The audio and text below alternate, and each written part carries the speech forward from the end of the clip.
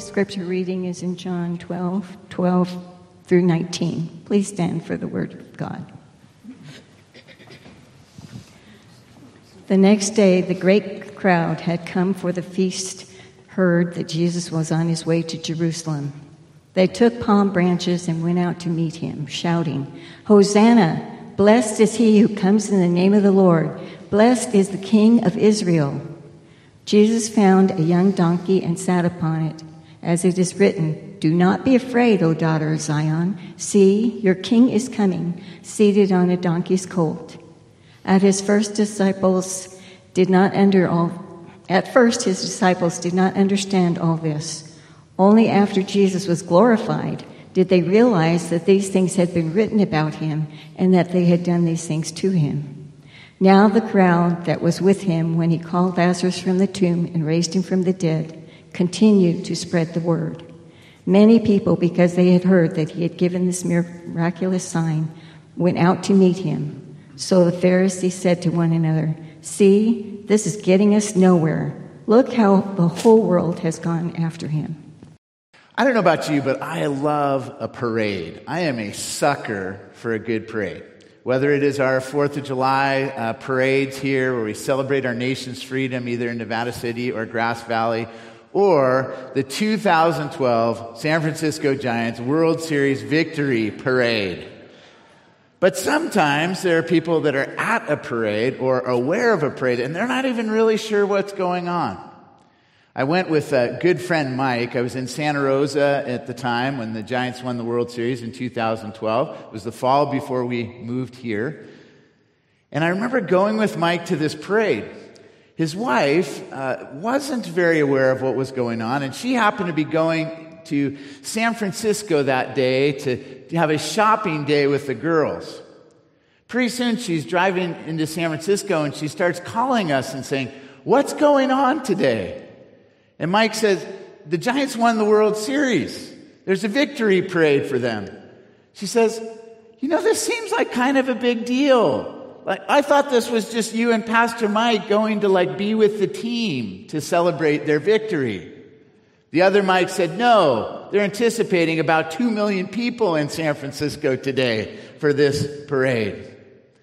Sometimes there are parades and crowds are caught up, but they don't even know fully what's going on or what the meaning or significance might be. That is true of that day, of Jesus' triumphal entry into Jerusalem.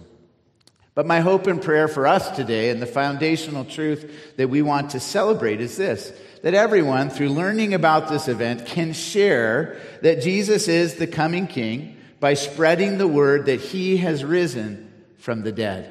Let me say that again. Everyone can share that Jesus is the coming King by spreading the word that he has risen from the dead.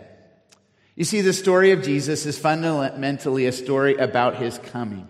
It is the fact that he came once in the flesh among us and came into Jerusalem that day, but also that he comes and ultimately will come again. That's been John's gospel story all along. Recall that in John 1:14 it said, "The Word became flesh and made his dwelling among us. We have seen his glory, the glory of the one and only who came from the Father, full of grace and truth." Jesus came from the Father to reveal what God is like to us. And it's key that we think about not just that he came, but the way that he came.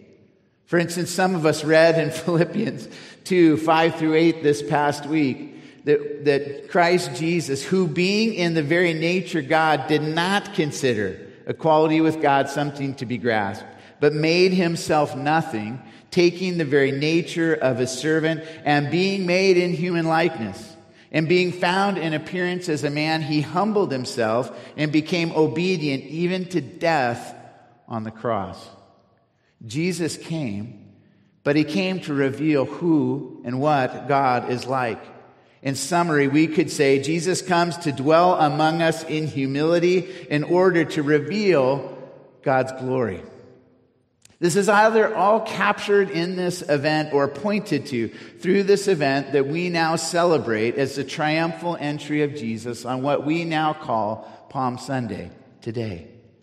What Jesus points to is who he is as the king they were anticipating, but being a different kind of king or carrying out that calling in an altogether different way. Like a monarch processing to his coronation, or a conqueror marching to victory, Jesus leaves Bethany behind, where the previous events in the gospel have taken place, and advances on Jerusalem. The other gospels tell us with what heaviness of spirit Jesus made that final journey up into the city over the Mount of Olives. As he saw the city before him, we are told that he wept over the city's unbelief and coming decimation, when Jerusalem would be destroyed in 70 AD. But foremost for John is the enthusiastic welcome of the Palm Sunday pilgrims. What led up to this? We are told that news and rumors had gone out about Jesus having raised Lazarus from the dead, and that is a center point of their response to him. The one who rose a man from the dead, brought him back to life, is now coming to Jerusalem and is on his way. We're told there's two crowds, both those who had been with Jesus in Bethany, had witnessed and seen him raising Lazarus from the dead, but also those who have come up to Jerusalem to celebrate the Passover. There's almost this swell, like two waves meeting together in the ocean, caught up in this event. Both those who have seen and witnessed Jesus' great deeds, and those who anticipate the coming of a king. But in the midst of all that swell, Jesus comes in riding on a donkey's colt, an animal of peace. The crowds meet him and receive him like a conquering hero, but the act that will bring about the victory and what he will conquer is altogether different from what they would expect. To further set the scene, the Passover crowd was enormous by any standards, as pilgrims gathered from all over Palestine and from every corner of the Mediterranean world. Josephus, the Jewish historian, gave an attendance figure for a Passover of over 2.5 million people, some 30 years later than this one. Recall that the Passover, Pentecost, and Tabernacles were the three compulsory festivals of the Jews. 3 times a year, they were meant to go up to Jerusalem. And so to the Passover in Jerusalem came the ends of the world in anticipation of celebration of what God had done to save the Israelites in the Exodus out of Egypt, but also in anticipation of what God will do. To this day, when Jews in foreign lands observe the Passover, they say this year here, next year in Jerusalem, in anticipation of celebrating the Passover in the holy city. And so at such a time as this, in Jerusalem and the villages around would have been overcrowded with people with anticipation and excitement. On one occasion, a census was taken of the lambs slain at the Passover feast, and the number was given as 256,000. There would be a minimum of 10 people per lamb. And so if that estimate is correct, it means that there would have been some 2,700,000 people at the Passover feast, roughly the amount of people that attended the Giants World Series celebration in San Francisco in 2012. Even if that figure is exaggerated, it remains that the numbers would have been immense. There was a swelling of excitement and anticipation. The crowds consisted of pilgrims who, as we have been told in John 11:55, have come up in advance of the Passover to purify themselves and prepare themselves so they were fit to celebrate it. Some of them were Galileans who were excited at the arrival of the Galilean prophet, Jesus. Others welcomed the opportunity to see the one who had so recently raised Lazarus from the dead. But John, in his description, is unique in his depiction of the triumphal entry in terms of his use of the title King of Israel. He's setting the stage for us and showing us how Jesus will come into his kingdom and ultimately would ascend the throne of a cross. And his crown would not be a crown of gold, but would be a crown of thorns. Jesus is the King of Israel, but he will come into his kingdom in a way they could hardly imagine. Note that Pilate would write, Jesus is King of the Jews on his cross, rightly stating who he is. But again, the way that Jesus will go about coming into his kingdom and fulfilling that title would be altogether different. You see, Jesus chooses the way of the cross rather than the way of violence. He uses the way of humility and suffering instead of power. Jesus, on his last week on earth, rode into Jerusalem on a donkey under a canopy of palm branches, hailing himself as their king, to announce and affirm that he truly was the Messiah, but was going to be saving them in a way that was deeper and fuller and richer than they hardly could have anticipated.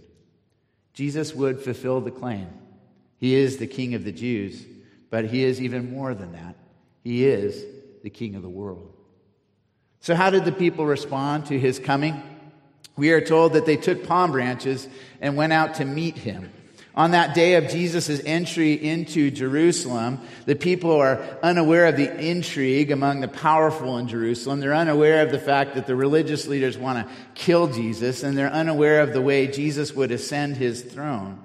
But they greet Jesus, yet as a king. Each of the Gospels tells of the entry into Jerusalem. John's narrative is actually briefer than the others. But palm branches were used for processions during the Feast of Tabernacles, and were also used when Judas Maccabeus had, about 100 years earlier, rededicated the temple after pushing the Romans out briefly. Palm fronds would be a sign of praise and celebration, which comes naturally out of the people's life. And palms would actually become another symbol for the people of Israel, much like the vine. When we talked about Jesus as the vine and us being the branches. Palms would be a symbol of the people of Israel and what God wanted to accomplish among them. So people coming and waving palms would actually not be all that together unusual. In fact, when they would sing these songs of praise that we'll talk about here, they would have what was called lulabs, a bunch of willow and myrtle tied together with palm.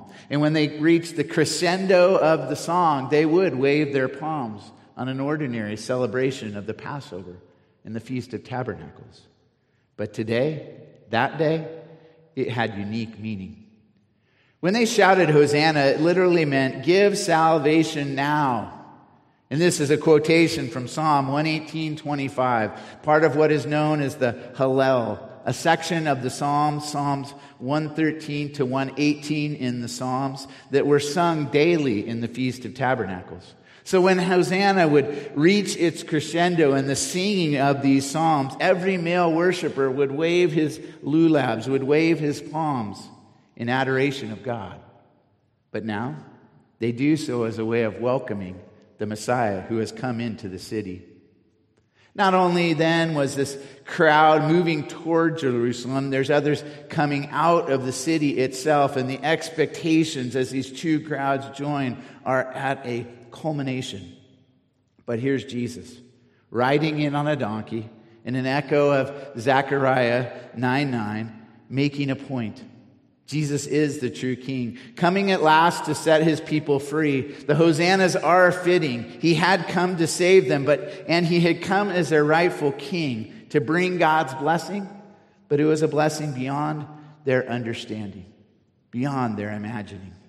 The entry into Jerusalem was Jesus' announcement that he had come and was ready for action, but his action was to lay down his life for them, to sacrifice his life so that he could save them for all time, not just for that day, not just for saving them out from under Roman rule, but saving them out from under sin and separation from God. The people greet Jesus rightly that day. Hosanna, we need saving. And so we would greet him the same today. We need saving, but we need a deeper salvation too. When the people say, "Blessed is he who comes in the name of the Lord," they're not then only singing the song that they would typically sing in that season, but they're saying, "Welcome to the Messiah, to the Savior of the world." There is an acknowledgement that they need salvation, but there's a lack of recognition from what they really need saving for and saving from. These Jews were hailing the arrival of their king, and these people were praising God for giving them a king, but they had the wrong idea about Jesus and how he would rule and how he would reign. They were sure that he would be a national leader who would restore their nation to their former glory, and so they were deaf to the words of the prophets and blind to Jesus' real mission. When it became apparent that Jesus was not going to fulfill their hopes of giving salvation now and then, we know that in the days ahead they turned on him. And the cries, "Hosanna," would only days later be cries of "Crucify him, crucify him."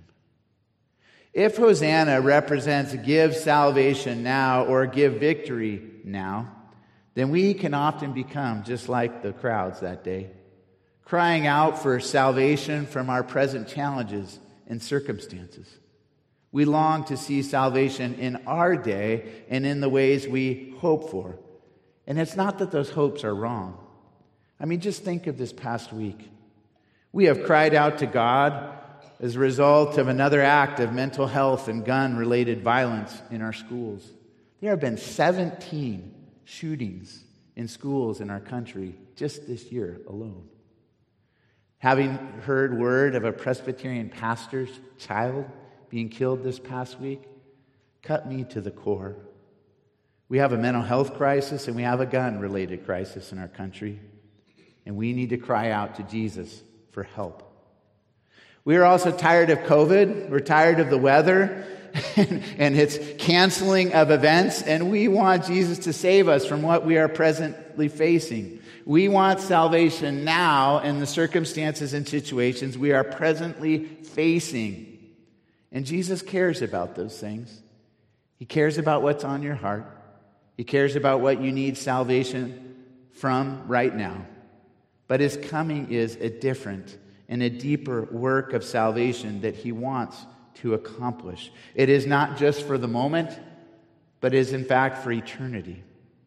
While the crowd had their own clear ideas of what the King of Israel would do, Jesus, without repudiating the title which they gave him, repudiated the military and political ideas which they associated with his actions. Their hopes were different from his. Faced with nationalistic politicization of the messianic title as he had been in Galilee, Jesus again takes corrective action. In Galilee, he had withdrawn to the hills and separated himself from the crowds who wanted to make him a political Messiah. Here now, Jesus comes riding in on the colt of a donkey to show and symbolize that he was not like Judas Maccabeus, a military ruler who entered into the city on a war horse about 130 years before. Rather, Jesus is the king whom Zechariah prophesied, who comes gentle and riding on a donkey, who will take away the chariots of Ephraim and the war horses from Jerusalem, who will break the battle bow, who will separate those sins of the people from God. He will proclaim peace to the nations, a peace between God and man that would then be accomplished on the cross. Riding in that day, Jesus had a mission, but it was a mission of mercy and grace, a mission in which his kingdom and his presence as the king would be clearly announced, but then enacted in a way that would be different than they would expect.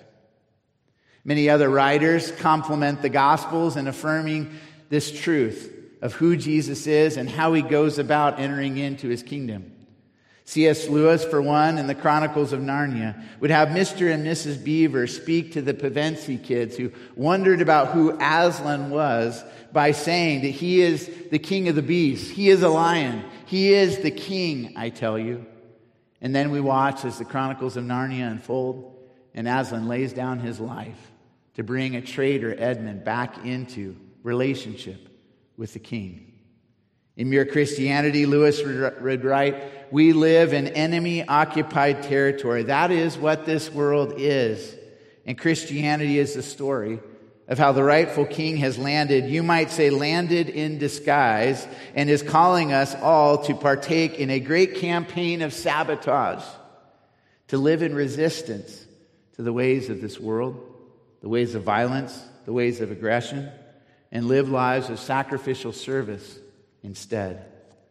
The people that day rejoiced that Jesus had come, but they didn't know why he had come. They only knew they had a need, and what they found was God seeking to meet that need at a greater level. What he does is fulfill the promises of the ages, though they had missed them. In Zechariah 9:9, it says, "Rejoice greatly, O daughter of Jerusalem. Your king comes to you, triumphant and riding on a colt, the foal of a donkey."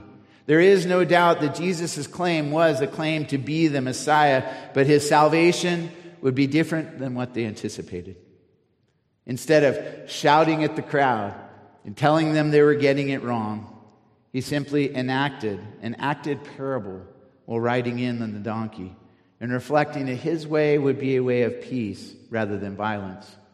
Jesus' sign is not that of a warrior figure, of somebody who would lead them into military prominence, but rather his sign and his act would be one of sacrificial service. His way of coming into his kingdom would be by an altogether different route. We cannot leave this passage, though, without noticing the sheer courage with which Jesus entered Jerusalem. I mean, just think about it. He has anticipated and consistently spoken of the fact that he's going to die on the cross in painful, excruciating agony. If I was coming towards Jerusalem and I was his, I would turn the other direction and run. I would go back to Galilee, or I would flee to the hills. I would run away from what was ahead. But instead, Jesus walked with anticipation. I was proud of our group last night. You as a church made it possible for our 8-member mission team to go and serve in Mexico this week. And last night we prayed as we gathered at the church van. And there were some that said, passing the board doing these things, and had some concern about what was ahead for them on this week. But what I saw for them was joy. Joy and anticipation for how God was going to use them this week. My son's greatest concern seemed to be whether he was going to be able to get a churro on the streets or not, rather than whether he was going to be safe or not. If they were in it for safety itself, that wouldn't be the right reason to go. But they were all in it for service, and were excited for what was ahead and how God was going to use them. In a greater and richer way, Jesus moves towards the cross, not away from it. And he invites people to celebrate what he is about to do, even though it would be passing through darkness before he would come into the fullness of the kingdom of light. What results from his coming? There is a call to therefore not be afraid. I love the words there. "Fear not, daughter of Zion. Look, your king is coming upon the colt of a donkey." Fear not is me phobou in the Septuagint, the Greek version of this. It is a call to not fear. And if we know of what Jesus is doing, know of what was coming, and what will ultimately result, which we will celebrate next Sunday joyfully on Easter, friends, we have no reason to fear our present challenges and situations. We are told in Scripture that they are light and momentary compared to the surpassing greatness we will know one day in the glory of God's kingdom. But we also know that even as we need that call out of fear and into a place of faith and trust, that we are also people that need a growing understanding of what Jesus is doing here. The disciples did, and we still do today. We're told clearly in the passage, in a parenthetical note, that the disciples did not understand the situation at the time, but they later comprehended it. In fact, John's gospel is very clear that the passion of Jesus, his death, and ultimately his resurrection and glorification are the keys to understanding the mystery of Jesus' person and his mission. The disciples did not understand what was happening. They were simply caught up in the moment, probably like the crowds, anticipating that that was the time Jesus was going to really show what kind of Messiah he was going to be. And what he did was show them something differently. Only later did they understand. Only later did they put the pieces of the puzzle together to understand who Jesus was and what he was about to do.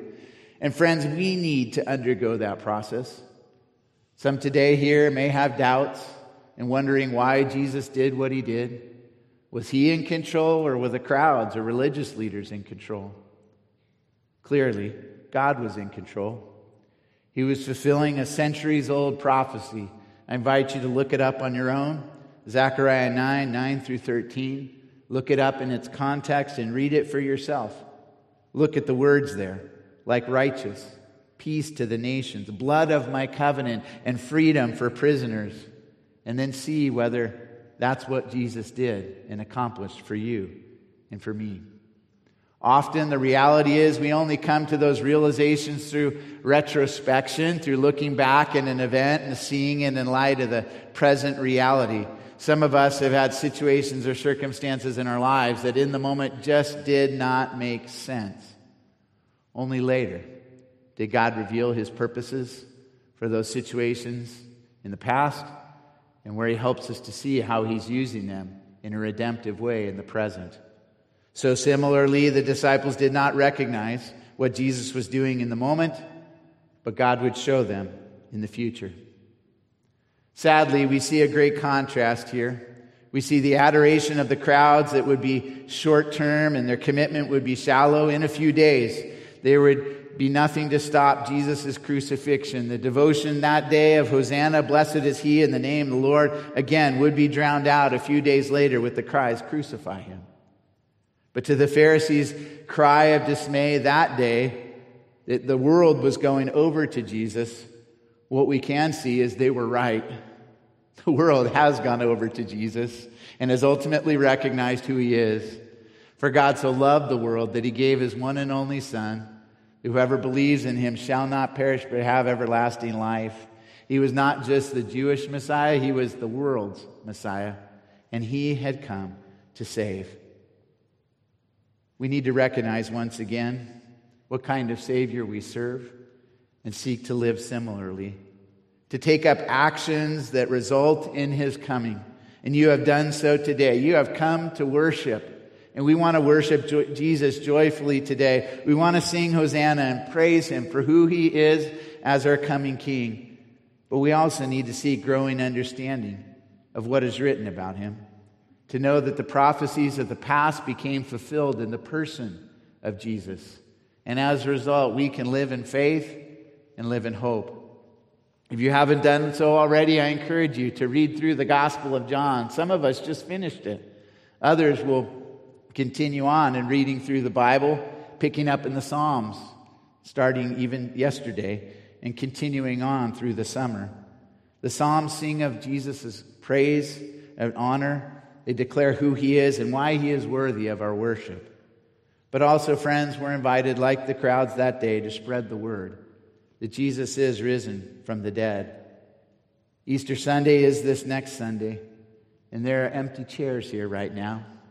And there are people out in the world who don't yet know what our Savior has done for us. Would you invite them to come? Would you invite them to experience the good news that Jesus comes, but that we still need to understand and meet with him and grow in relationship with him, and we still need that confidence that comes through the power of the Holy Spirit to announce that he is the King who has come, who comes today and will come one day to set all things right. As we continue in our worship, let us praise him and thank him for who he is and what he's done. Amen. Hosanna, Hosanna, Hosanna in the highest. Hosanna, Hosanna, Hosanna in the highest. Hosanna, Hosanna, Hosanna in the highest. Hosanna, Hosanna, Hosanna in the highest. Hosanna in the highest. Hosanna in